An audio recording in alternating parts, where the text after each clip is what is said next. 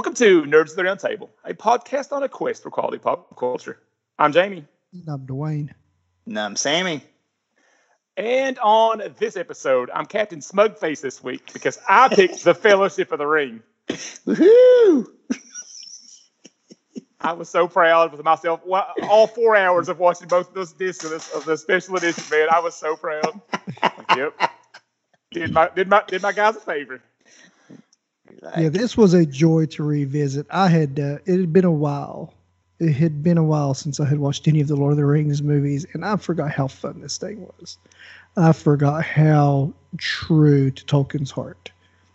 But, guys, I think there's something we need to get out of the way before we continue on our journey. All right, we got to keep it 100. It's time to keep it 100. 100. 100. And Sammy's hanging back again. Sorry, Sammy. All right, I get to go first, and I, of course, don't have my timer up. My bad, guys. This is not professional podcasting. I apologize. When were we professional? I have pretensions. I'm sorry. Well, that just gives me a minute to get my timer ready. All right, here we go. Okay, so this week I'm pitching the podcast called Marvels, and it is an official Marvel podcast called Marvels. It's not very creative, but it is a dramatized audio adaptation of the famous Alex Ross series, but it is a very different story than the graphic novel. In this version, there's a controversy about the Galactus attack. The Fantastic Four are accused of faking the whole thing for conspiracy theory reasons. And then there's a new mutant angle involved. It's a very interesting edition. It's played very well. Some twists and turns. It's a pretty cool mystery story. The voice actors are really good, surprisingly. Method Man plays Ben Urich. And it works. He's so good as Ben Urich. When I heard like the credits I'm announcing, and this Cliff Method Man Smith as Ben Urich, I'm like, this is going to be a thing. but he's really good. I didn't expect the character he's playing. I didn't. It's not how I imagined Method Man, you know. But another nice little bonus about it, it's finished. It was the whole season is finished. The whole storyline is done. Once you start playing the episodes, you can listen to the whole thing. It's not a big wait. You can get it all in. So my keeping 100 this week is Marvels. Sweet.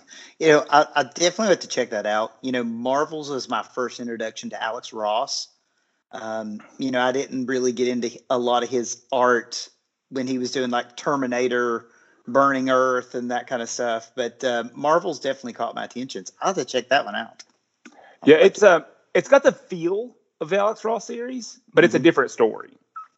But cool. it's Phil Sheldon. It's the Daily Planet, not Planet, right. Bugle, whichever newspaper it is. but it's got the same vibe, but it's a mystery story, and it's cool. It's fun. Yeah.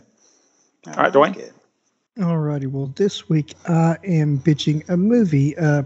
This was an odd week. Absolutely craziness at the house at work. But for some reason, I suffer from insomnia from time to time. So I got to watch another very interesting movie from near the period that the Fellowship came out, from the year 2000, directed by the Coen brothers, based on Homer's The Odyssey. Oh, brother, where art thou? You take The Odyssey, set it in Depression-era Middle America, cast George Clooney, and I think the role he was born to play. And it's one of the few he's been good in that I recall. John Turturro, Tim Blake Nelson, John Goodman, Holly Hunter. I mean, just an all-star cast. Stephen Root is in this thing. The music, I mean, you bring up this, rootsy, southern, bluegrassy music. It's such a fun romp. It's such a fun romp. The adventures these guys go on, the absurdity of the characters, the insanity that happens. I'd forgotten again, just how great of a movie this was. But, oh, brother, where art thou? Nice. What's so funny with that movie is, Man of Constant Sorrow has been around forever and a day. And it was like that movie brought it back into the limelight, and everybody knew at least some lyrics from it because of "Oh Brother, Where Art Thou." Yeah, that movie really shoved this, roots music into the national zeitgeist in a big, huge way. And I'm so glad, that a lot of these recording artists and songwriters and this view of America got, a resurgence and some real attention at that time. If we ever do a review of that, we have to get Sam on. My brother Sam. Okay. Does he have thoughts? I think there was a point in our life he could have done the entire movie from memory. Awesome. Sammy? Never trust a hog wallet. Well, unfortunately, none of us need Dapper Dan, but all right. It better not be my stocking this year. All right. So for my Keep It at 100 this week, it's kind of a follow-up on a previous entry. I know I've mentioned before how much I love the podcast David Tennant does a podcast with. Now the show is in its second season, and I've been listening weekly as Tennant has interviewed Jim Parsons, George Takei, Judi Dench, Brian Cox. But the Monday, October 12th release has been my favorite. David Tennant interviews Neil Gaiman. So just to hear Gaiman discuss his writing from Sandman, my introduction to his work, to his work with Terry Pratchett with Good Omens, to writing even for Doctor Who. So it was just so good and so awesome to hear him and Tennant talk about this stuff. Gaiman is one of my favorite writers. Tennant is one of my favorite doctors. So it was just an absolute delight to have both of these gentlemen on a podcast with doing dialogue between each other. And that is why David Tennant does a podcast with episode 10 is my Keeping It 100.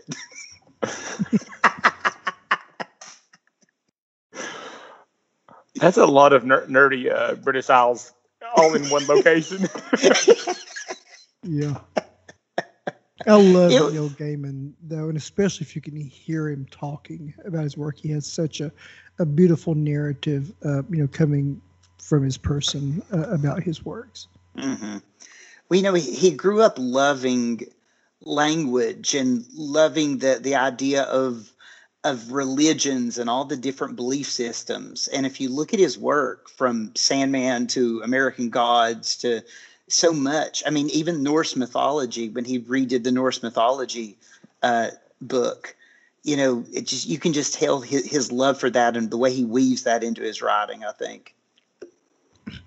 Well, speaking of another writer who loved language, and this story stems from the creation of a couple languages. J.R.R. Tolkien gave us a masterpiece with The Hobbit, followed up with an epic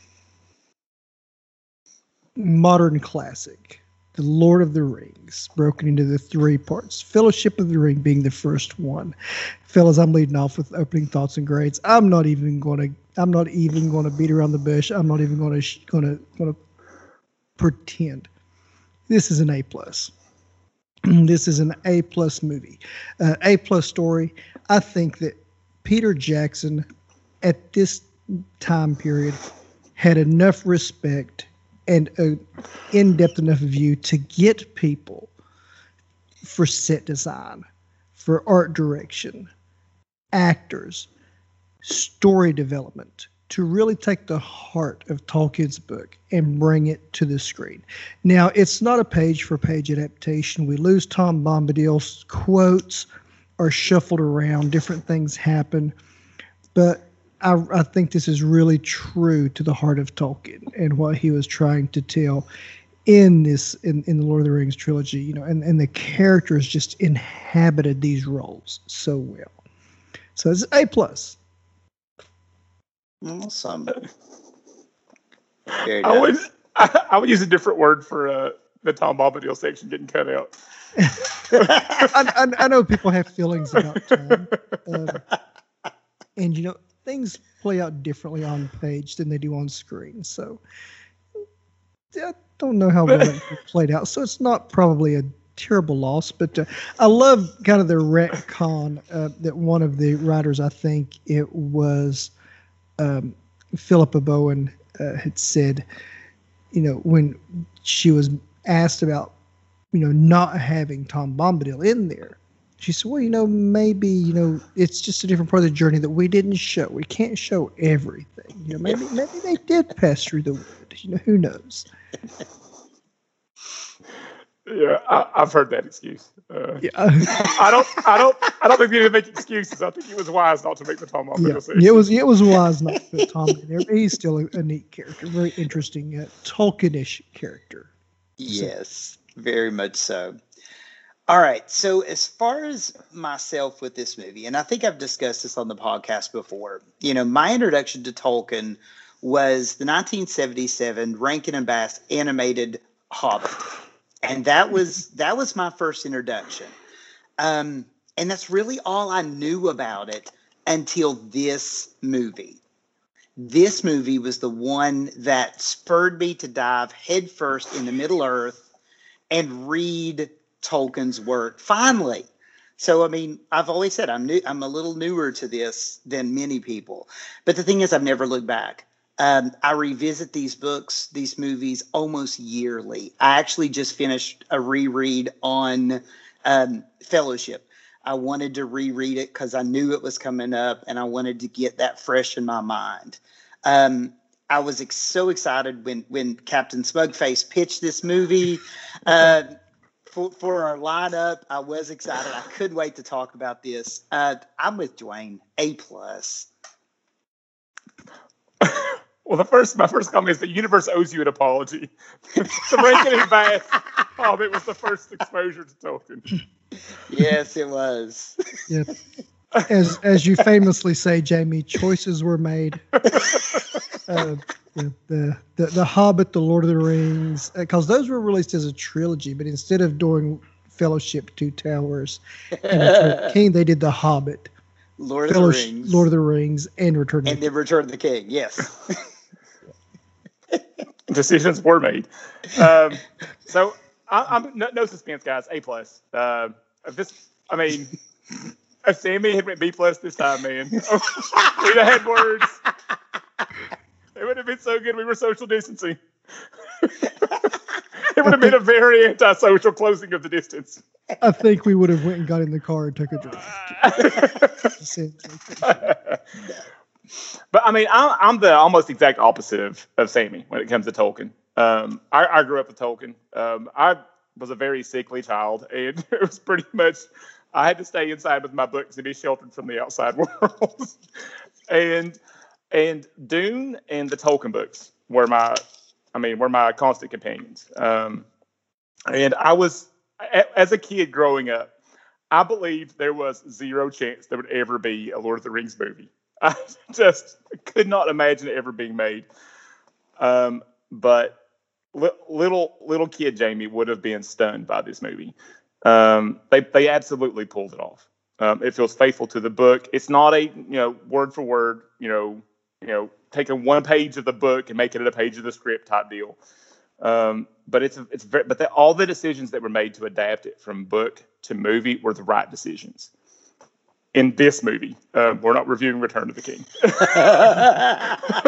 I've got more reservations about that comment when it comes to the last movie.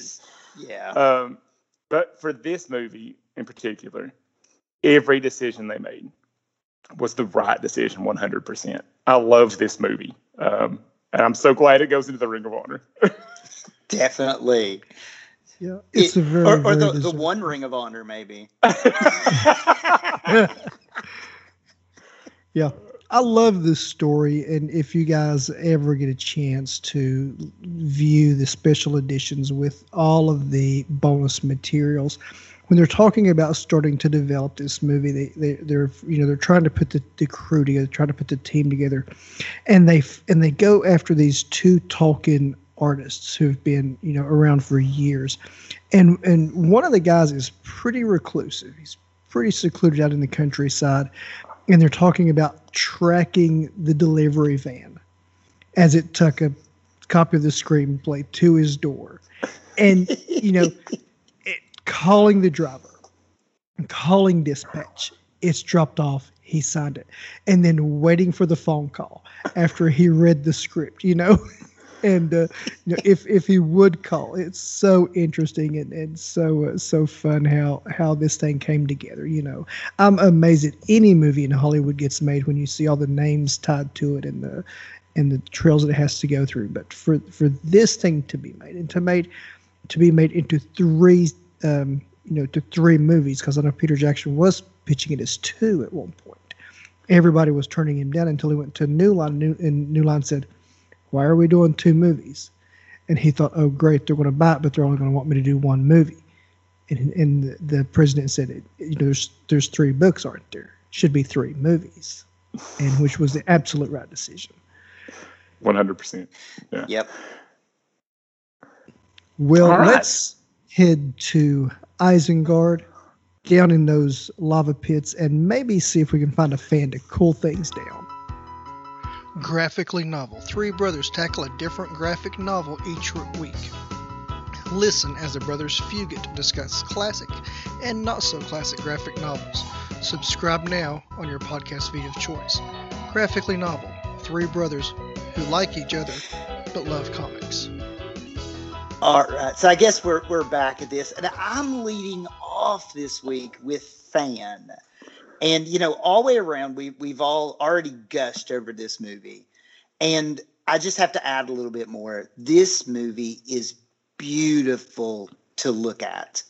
That is one of my biggest fans. From the scenery to the costumes, this series, despite the other 2 having maybe a few issues here and there, really to me captures Middle Earth. This feels like an Alan Lee painting come to life. The lush nature of the Shire, the beautiful organic architecture of Rivendell, the cold, harsh lines of Mordor, all of that just comes together to make such an amazing movie. This is what a big budget fantasy epic should look like. And Jackson delivers, Tolkien on the screen.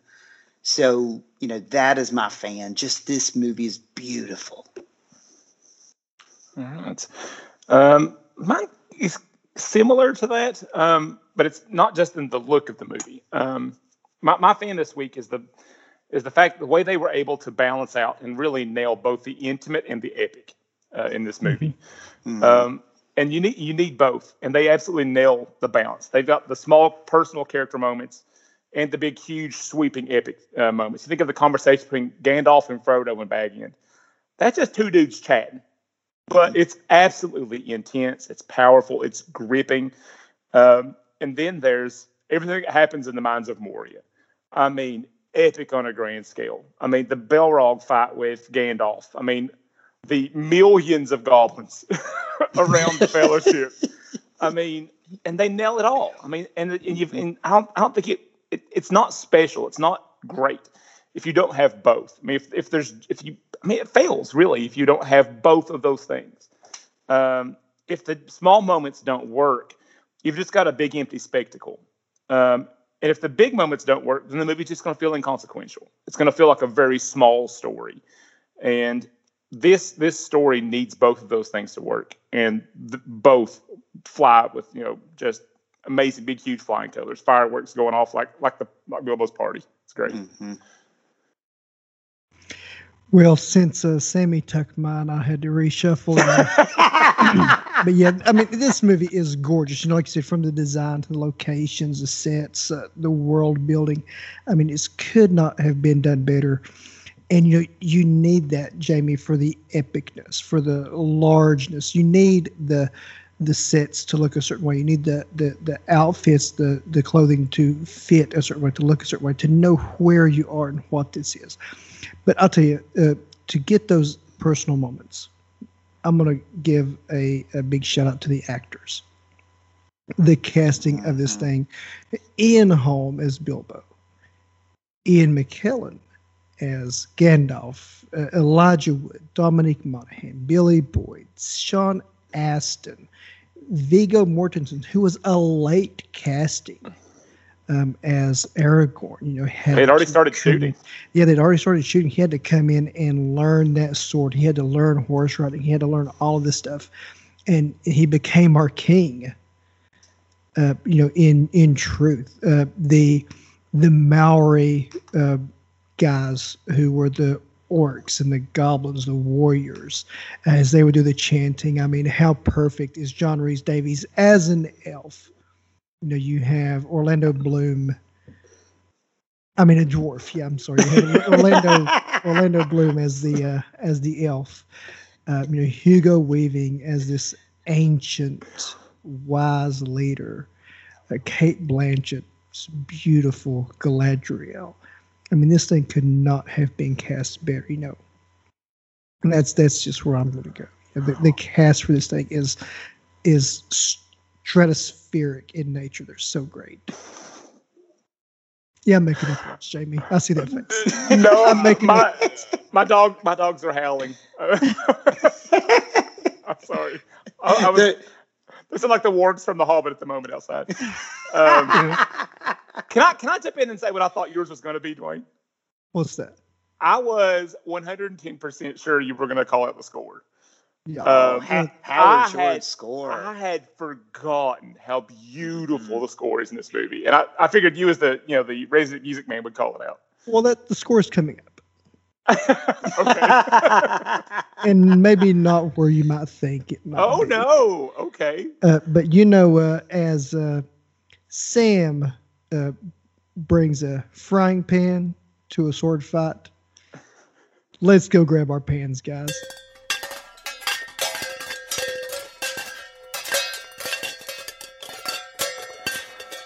Okay, now I'm afraid of the direction this is going. Okay, my pan is it's a small thing, but it's a thing that bugs me. It's the change from the book to the movie about Boromir's death scene. It's the only thing that's not pitch perfect for me. I get why they changed it. They knew they were making the big storyline of their movie. One of the big ones was Aragorn's hero's journey. Because if you remember from the book, Aragorn, there's no doubt. I mean, there's no hesitation. I'm going to be the king of Gondor. Just give me a minute. Just hold on. I mean, there's the hesitation that they gave him in the movie is different. And so I think they changed Boromir's death scene to make that sort of a turning point for Aragorn. Whereas in the book, it's clearly Boromir's moment. It's his redemption moment for trying to take the ring from Frodo. Right. And because they made that a scene more about Aragorn, I think it steals the redemption from Boromir, and he never completely gets redeemed, and it makes it Aragorn's moment and not Boromir's moment. And I really liked that scene for Boromir, that hero, heroic, return to heroism, the return to being on the right side after his terrible moment, with Frodo. And so I feel like it kind of steals that. Like I said, I get why they did it, but I don't like that for Boromir. So it's a one little thing that's not pitch perfect for me. All right, Dwayne, go ahead and ruin my expectations. No, actually, mine is very similar to yours. My pan is very similar to yours. It has to do with Aragorn. And I remember in the book there was this large build around Aragorn. It seems to me in the book that the scenes in the prancing, not the prancing pony, when they're in the town where they're supposed to meet Gandalf and he's not there. And Strider is there. And is he good? Is he bad? Is he here to help? Is he here to take the ring himself? I wish they would have played a little bit more with that in the movie and made Aragorn's character a little more ambiguous at first, and then bring his redemption. It's already a 4-hour movie, though. I mean, he was just always, like you said, it was just always the king. He was always just right there. Where in the book, I felt like that was drawn out a lot better. Right. And I think it would have made for different tensions. I think it would have made for different relationships, going along. What are you guys doing? We're having second breakfast. we're having breakfast. We've had breakfast already. You know, what about second breakfast? Does he know about second breakfast? You know, and you know, his interactions there. You know, he could have been a little bit more ambiguous as to whether he was leading them along the right path or not, or things going south. You know, or are they on the right path? I think that would have added a little bit of a different tension on the road to Rivendell. I think they tried to hit that note because they had Sam be reluctant to trust Strider for a long while. So I think they tried to hit that note because there's a big scene with Butterbur, Barliman Butterbur. I don't have you say that guy's name. You know how it is when you read a name and you read a word you don't pronounce it, you can't pronounce it. But there's that big scene in The Prancing Pony where everybody's doubting him, like, you know, the innkeeper's telling him don't trust him. So I think they had Sam be reluctant to try to hit that little element, but it doesn't work the same way. I don't think it quite works. Yeah, it didn't land as well. Yeah, and even, you know, they played off the idea when Frodo said something to the effect that a servant of the enemy would look fairer, you know, and smell fouler or something to that effect, you know. But yeah, I think Sam's reticence to accept Strider at that point, you know, was I think what they were trying to lead into. All right. You know, Pan was something I had a tough time with on this because I just do love the movie so much. And then I started thinking about, you know, well, why do I love this movie? Well, I've read the books now. I've read them a few times. I've seen the movies. I've become a fan. But I have to wonder, do you run the risk of alienating certain moviegoers by starting with The Lord of the Rings and not The Hobbit? There is so much precursor that they just pepper in a little bit. Who is Bilbo and Thorin, right? Why should I be excited that Gimli is the son of Gloin? You know, or even who's Balin and why should I be upset that Gimli's upset? You know, why is Gandalf a disturber of the peace in the Shire? You know, these are things that they feather in from The Hobbit. But I wonder if maybe, you know, I was okay with it because I got the references. You know, all of us probably got the references. But could we alienate moviegoers by going straight to Lord of the Rings? You know, and I guess that's my pan, is I don't know if it considered everybody who would watch the movie. I think that's a very valid point, Sam. They dodged a lot of that by giving Cate Blanchett a very masterful bit of dialogue at the beginning. You know, laying out the journey of the rings, laying out the journey of Isildur's Bane, Narsil, the sword, and how they all tied in, and seeing Elrond at that battle. But, you know, it's neat because these are kind of the first little Easter eggs we start to see in these kind of movies, these big epics, because, I know a secret that not everybody in here knows. And that kind of gives us nerds a little bit of smug face, you know, sitting there in the theater. You know, it's still a great movie. I've sat with people who've never watched the books, or who've never watched the books, who've never read the books, and still love these movies. But I know the deal with Balin. I know the deal with, you know, the Gandalf being labeled a disturber, because, you know, I've read the books. I knew the Hobbit going in. And I think that the thing that was great about these is it came at a time when those Easter eggs were still what they were. They were hidden things. They were special things just for a certain few. And it wasn't like, you know, I know nowadays with the movie, it's like you have to have watched all 20 of the Marvel movies to understand what's happening in Thor Ragnarok, you know. Why is Hulk there with the Quinjet? You know, how did that happen? What's the importance of, what the heck is Hulk doing with the Quinjet? And why is he on this weird garbage dump planet? You know, why is Thor naming them the Revengers? You know, why is Loki trying to be, coy about knowing Thor. It's like, oh, it's kind of important to the story now. Which here it was laid out just such an epic way. Those little bits peppered through there for the people who knew, but it enriched the story and made the world even bigger for those who didn't know. Yeah, I don't think it took away from the story, but sometimes I try to step away from the geek hat that I wear and try to think of it from the other side, because I guess a lot of times, we've talked, Kendra this is not her realm. The things she knows is because over the years with me, she's learned things. But we would see a movie like this and she'd be like, what are they talking about? Who's that? And sometimes I think some people can get pulled out of a movie when they have to stop and ask those questions. I'm not saying it was awful. But I think there are other viewers who would see those things and get interested. Maybe go look it up and go read the books. Go look it up. And I think that was an awesome thing that this accomplished. It grew that interest. But I'll never forget the story when me and my wife went and watched, what was it? The Force Awakens.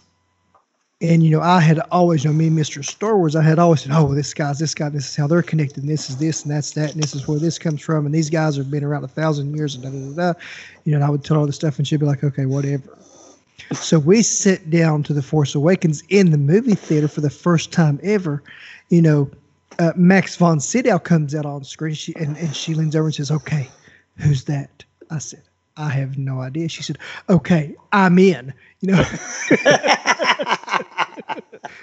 She could take it on the ground level.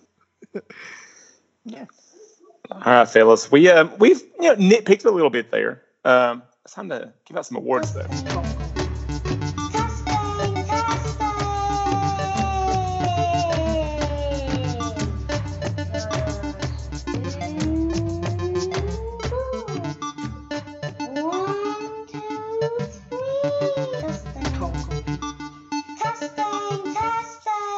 So here we go. All right. First out of the gate is best performance. Dwayne, who you got? There are so many options. Oh, there are so many. Gosh. There are no wrong answers. Nope. I really took about 8.5 seconds to think about this. But I believe the best performance goes to Viggo Mortensen in this movie as Aragorn. He plays this ranger. He's world-wise, he's wily, he knows his way around, but he has such authority and control, and he's so tough. He, and if like I said earlier, if Viggo had come in late to casting, and he had to fit in with this crew already established, the hobbits, they essentially lived together. They had to learn all these movements and all this stuff, all these rehearsals, and he has to come in and fit into this group, and in all intents and purposes, become their leader for the majority of this movie, and it's something he done masterfully. I have immense respect for the man, and if you watch again those special features, when he got the call, he said, "You're filming what?" And he had never read the books. He was not familiar with the stories. He didn't know what a thing they was. And his son said, "Dad, you have to do this."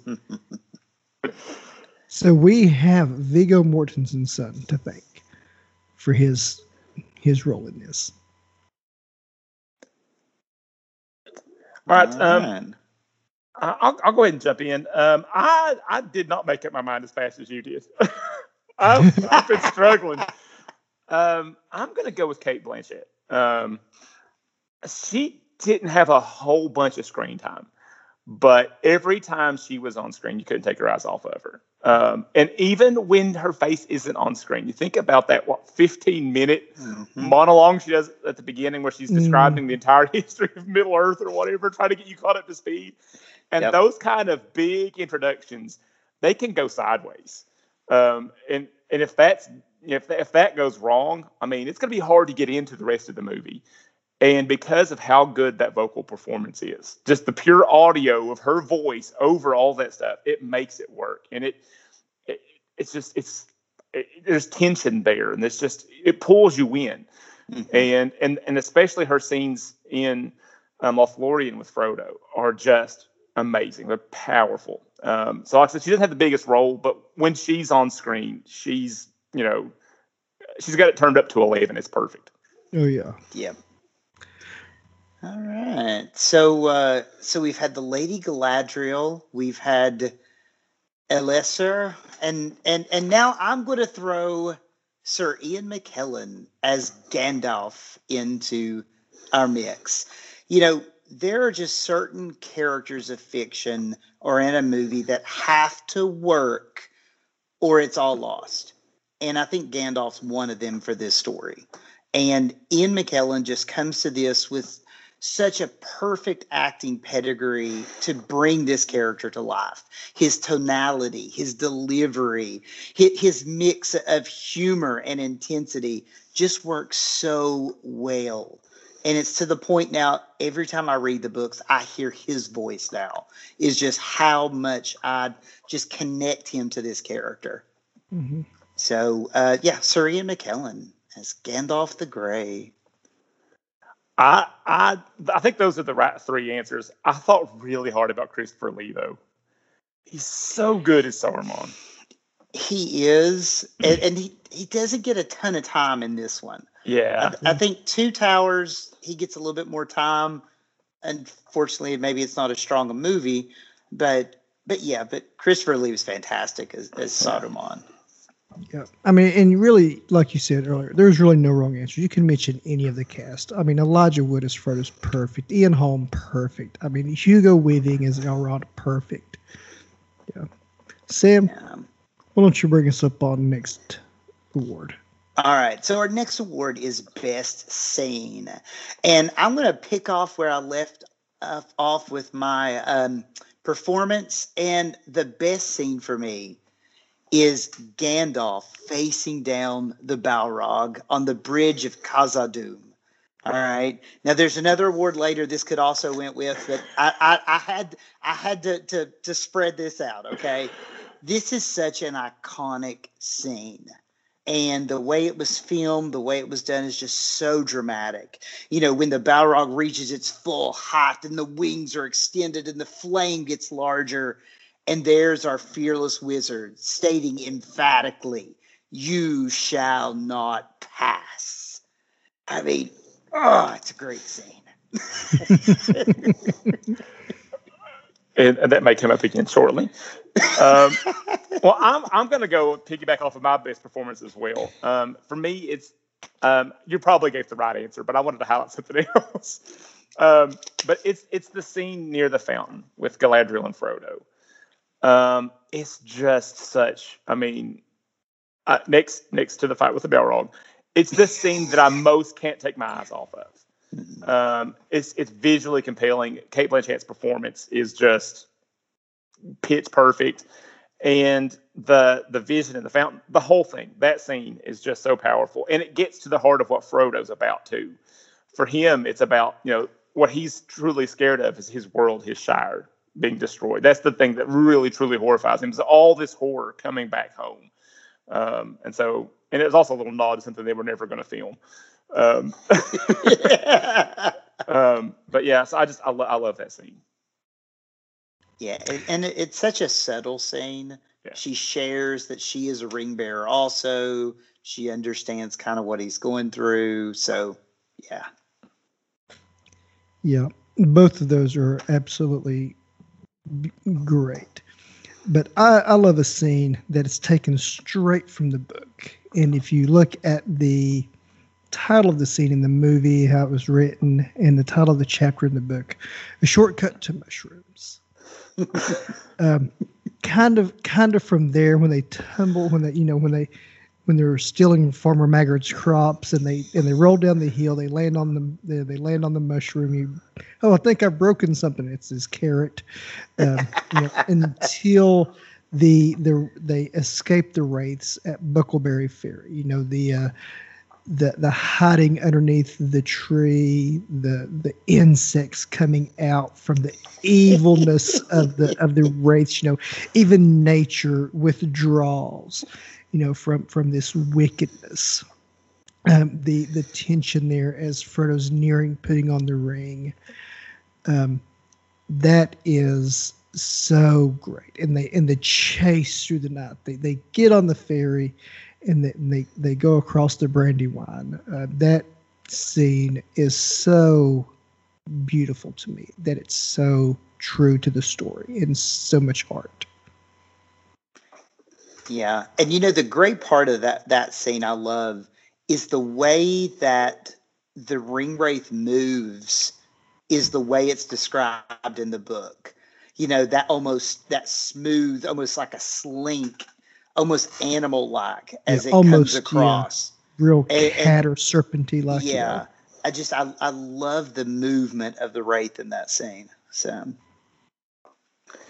well, our next award is Best Character, and this is another one I really struggled with. I'm not being very articulate this week because I don't know how to talk about this story or this movie. I get all befuddled. I'm going to go with Gandalf. I love the guy, and this is, especially once on the mountain, his reluctance, he doesn't want to go to Moria. He knows things. He's not telling everybody, he knows what's down there, what they awakened in the deeps. But it's that moment on the bridge. What's down there is, this thing is beyond us. But he still stops on the bridge. It's that moment of this just kind of heroic sacrifice that always gets me weepy. I watched this with my youngest kid, and I tried to keep my head turned a little bit away at certain scenes so she couldn't see I was crying. But but that moment on the bridge, he knows he can't beat the Balrog.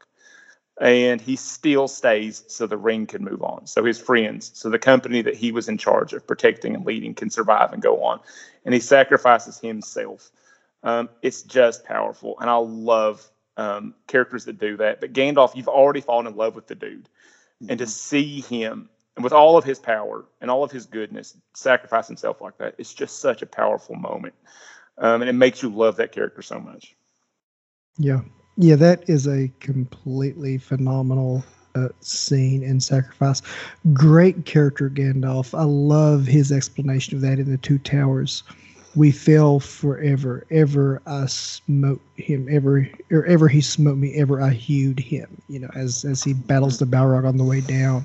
So epic and great. But I really, truly also struggled with what character, because there's so many archetypical characters. But they all are so human. No matter that they're a dwarf, no matter that they're an elf, no matter that they're a hobbit, they're all so human. And we see their flaws, we see their strengths, we see their relationships. But a character that I really think guides us through this movie is the score. Howard Shore score. You see that roll bend? Did you see that roll bend? It really is truly a character in this movie, because it takes you on the journey. It's so pastoral and calm and peaceful and beautiful, and so bombastic and epic and sad and introspective. The beautiful thing about this score, I listened to a breakdown and an interview with Howard as he was talking about writing this, and he said, I didn't have a lot of time. He said they filmed all 3 movies in 18 months. He said, I really didn't have a lot of time. I was on the other side of the world. I wasn't able to see dailies all the time. I wrote this while I read the books. And we cut the music into the movie, how it fit the scenes. So it really is bridging the literature, the literary heart of it, to the epic visual on-screen part of it. And it really, that score is so iconic. It's up there almost with Star Wars, Jaws, and Harry Potter with me. Dun, when you hear that dun dun dun dun dun, those big epic things, and then when you have Galadriel speaking, you have the slow legato lines. I mean, it's beautiful. Yeah, I think the two best for me, the two best pieces of music in the thing are is the music in Lothlorien, because it gets when it's time for it to be happy, it's happy, but when it needs to be menacing, like he really sets the tone. And something about, I think it's the drums about in the Moria music.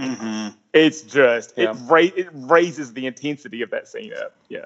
Well, anytime you see those orcs to the goblins, think about the aerial shot panning into Isengard after Saruman has made it this industrial waste. Boom, boom, boom, boom, boom, boom. It's just so intense.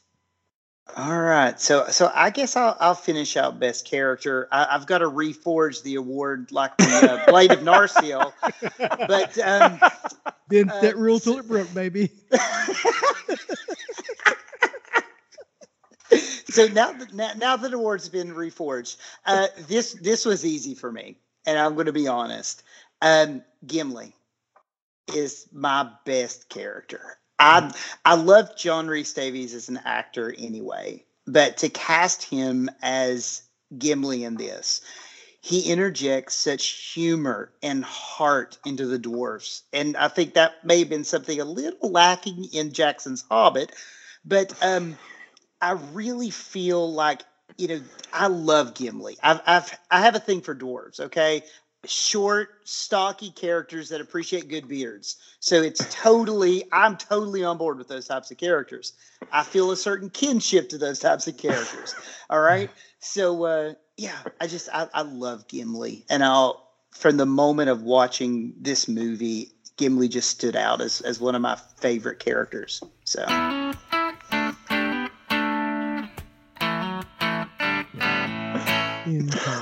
Gimli. Well, speaking of bending scenarios, I'm up next with best quote. Who would have thought that a movie with Elvish dialogue as the very first sounds that you hear on screen would be such a hit? There are so many great quotes in this movie, but I love the opening sections where Galadriel is speaking, and I'm going to take just a couple here. She says, "The world has changed. I feel it in the water. I feel it in the earth. I smell it in the air." A little bit later, she says, much that once was is lost, for none now live who remember it. And some things that should not have been forgotten were lost. History became legend, and legend became myth. How the truth could be lost of such an epic time and an epic battle. How the world has separated from men and elves and dwarves is perfectly illustrated in that intro and those quotes. So those are my favorite quotes.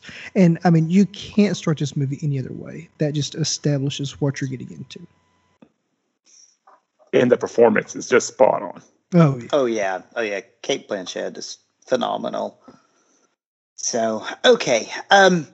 As far as my best quote, I went a little smaller, and there's such good dialogue in this, and obviously it's 98% Tolkien, so I mean it works pretty well.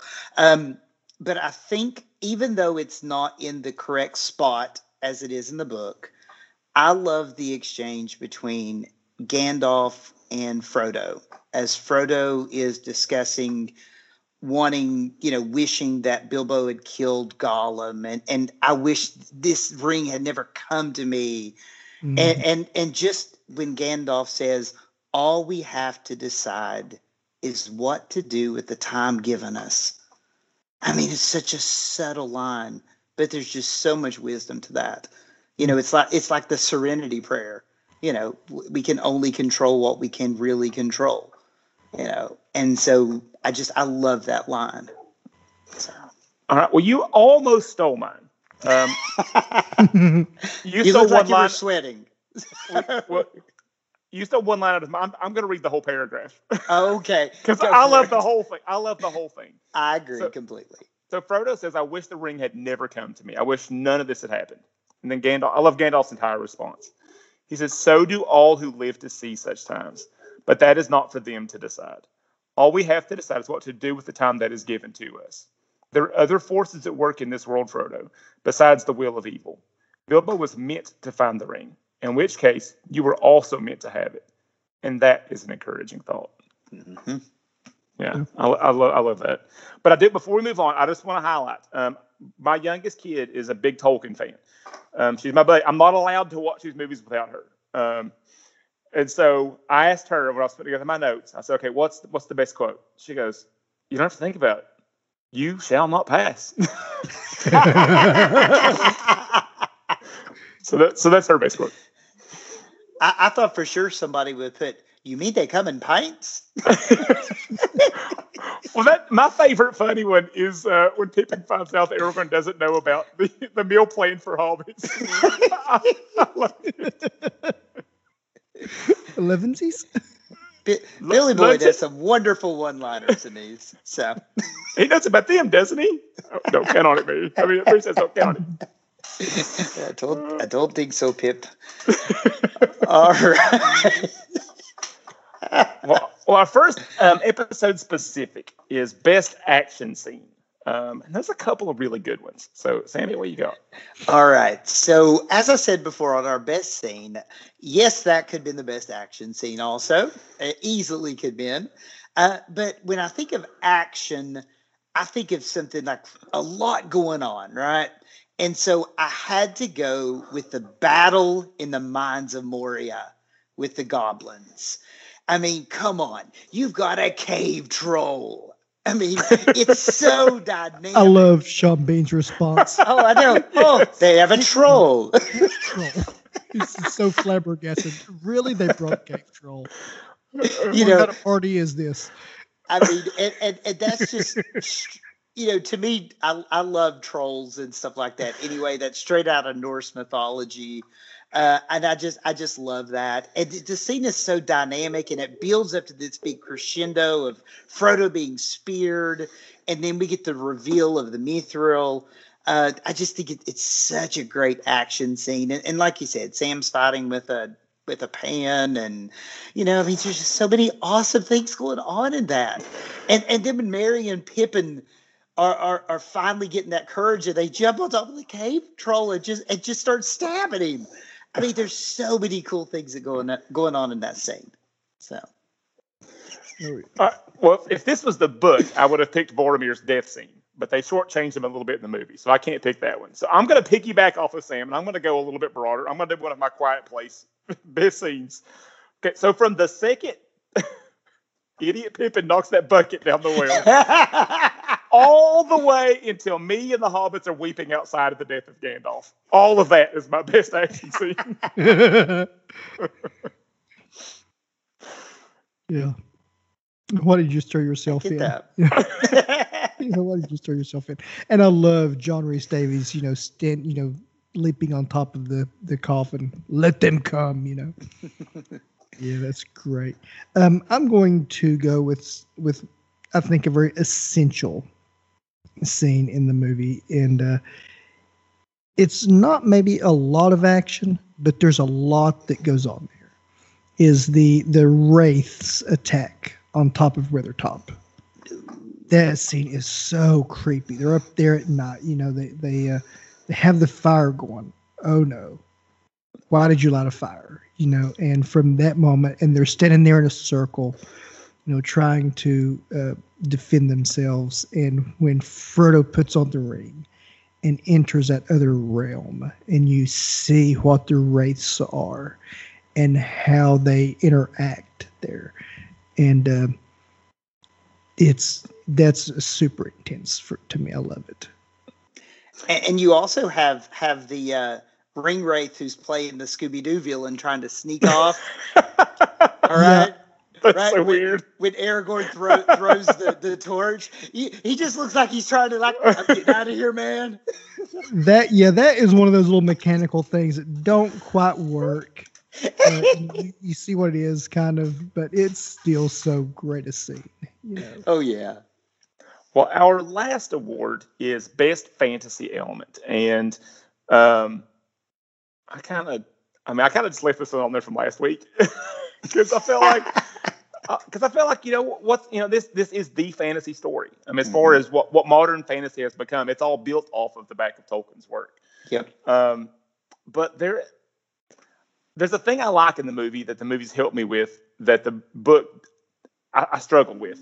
I was never able to fully conceptualize what the Uruk-hai were and what the Balrog was.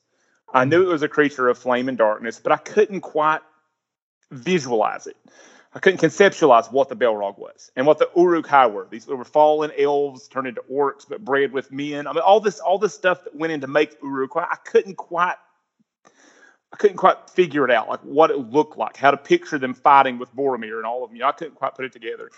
But the way the movie, the Uruk-hai are, they're a force, and they're orcs and goblins that can exist in the daylight, and they're menacing and they're tough, and being able to see the Balrog, what a creature of flame and darkness would look like. So now I kind of reverse it when I go back to the book, and I'm reading, the scenes in Moria, and I see the chase of the Uruk-hai and all this stuff. I can picture it now. So that is a fantasy element that the movie absolutely nails. Something that was difficult to conceptualize in the books, they solidified for me. And so I love that the movies did it for me and did it so well. My award actually kind of piggybacks on that. When I think of great pieces of fantasy, I think about this array of creatures that inhabit those worlds. And obviously, this movie brings Tolkien's world to life. The orcs, the cave troll, the Balrog, just all of these fantasy species that Weta Workshop really put together and made this come to life. And that it just amazes me every time I watch it. And it's not just one. There's differences. Not all the goblins look the same. Not all the orcs look the same. There's that. I think that isn't it Two Towers? There's the cottage cheese looking orc. With the club hand, that's Return of the King. Yeah. Okay, but there's this. Like I said, there's differentiation between them, but it still works, and it's just like I said, it's just amazing. So. Yeah, I'm sort of along the same way of you guys. I would a little bit more specific to just the elves, how Tolkien developed the elven culture. And, he wrote these books essentially to tell a story about the kind of beings who would speak the two languages he developed, at one time. And you have the more cultured Rivendell elves. And then you have the Mirkwood elves that are kind of more rough around the edges, a little more feral. But a lot of this is so linguistic in nature and so wordy. He created these languages and he created these races around them. So it's a really neat take on how that was created. But I loved his take. I'm with the Samwise. I love his take on the elves. I just love the elves. They're so beautiful and pure, and how they coexist with nature. They have their structures, they have their cities, but it incorporates the world around them, and they live in peace and harmony, and they're able to exist forever, it seems. But there is a great being. Would he have portrayed an elf? Would he have been the Dark Lord himself if he would have been incarnate? Could he have been the king? His name does start with a K. It's our Keanu Reeves. Where is Keanu in Middle-earth? Now, there's a couple obvious answers here, Jamie. Don't steal my thunder. So I'm going to see where you go with this. Okay. Do y'all remember about a 5-minute phenomenon from the 80s called Young Einstein? Yeah. Okay. I remember it. Well, I was 8 years old when that came out, and I think that's probably the perfect age for the Yahoo Serious brand of humor. So my brothers and I became kind of big fans, and we watched a lot of the Yahoo Serious movies. I think my dad secretly liked them too. Well, in 1993, he came out with a gem of a movie named Reckless Kelly. It was a movie about a bank robber / pop culture hero / video store owner whose video store was on an island that only his family lived on. But don't worry about it. But said island was trying to be bought out by Japanese businessmen. So he goes to America to rob banks and star in movies to make money to protect his island. Yes, that's a real movie. But in that movie, I encountered for the very first time this week's Keanu connection. I was probably the only person sitting in a theater in 1999 watching The Matrix when Agent Smith came on screen and went, "Hey, it's the guy from Reckless Kelly." So yes, I'm going with the obvious. Hugo Weaving played Elrond in The Fellowship of the Ring. But before that, he was Agent Smith in the Matrix movies alongside our beloved Keanu. And yes, he was that guy from Reckless Kelly. Hugo Weaving is this week's Keanu connection.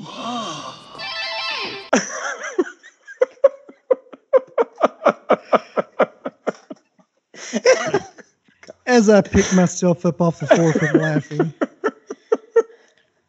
I love those esoteric trails. He even wears the suit and sunglasses in Reckless Kelly. It's almost the same look. Sorry, guys. It's okay. Great. That's great. Well, next week, our quest for quality pop culture takes us to our Halloween special. We're watching the late 90s, or was it early 2000s? I don't have the 1996. 96. Yeah, this feels like a 90. Totally 90. I was thinking about that after our watch of Men in Black. It's like, oh, this is just a year before Men in Black. Yeah, that feels right. I wonder what kind of things we're going to get here. Yeah, but we're watching Scream, and I was talking with my wife today, and I was like, full-on grown-up Jamie hasn't watched Scream in a long time. I'm getting nervous now that it's not going to hold up. But once again, I was the perfect age for this movie. I was 16 when this came out, so I was the demographic 16-year-old dude. Yeah, you definitely were the demographic. You have Drew Barrymore, Neve Campbell, Skeet Ulrich, who I thought was going to be a thing. Yeah, we all thought he was going to be popular. Which, I mean, who would have thought David Arquette and Courtney Cox would be the most popular people from this movie? Matthew Lillard, very young Rose McGowan in this movie. So, Jamie, until next time, we're going to not answer the phone as we keep it nerdy.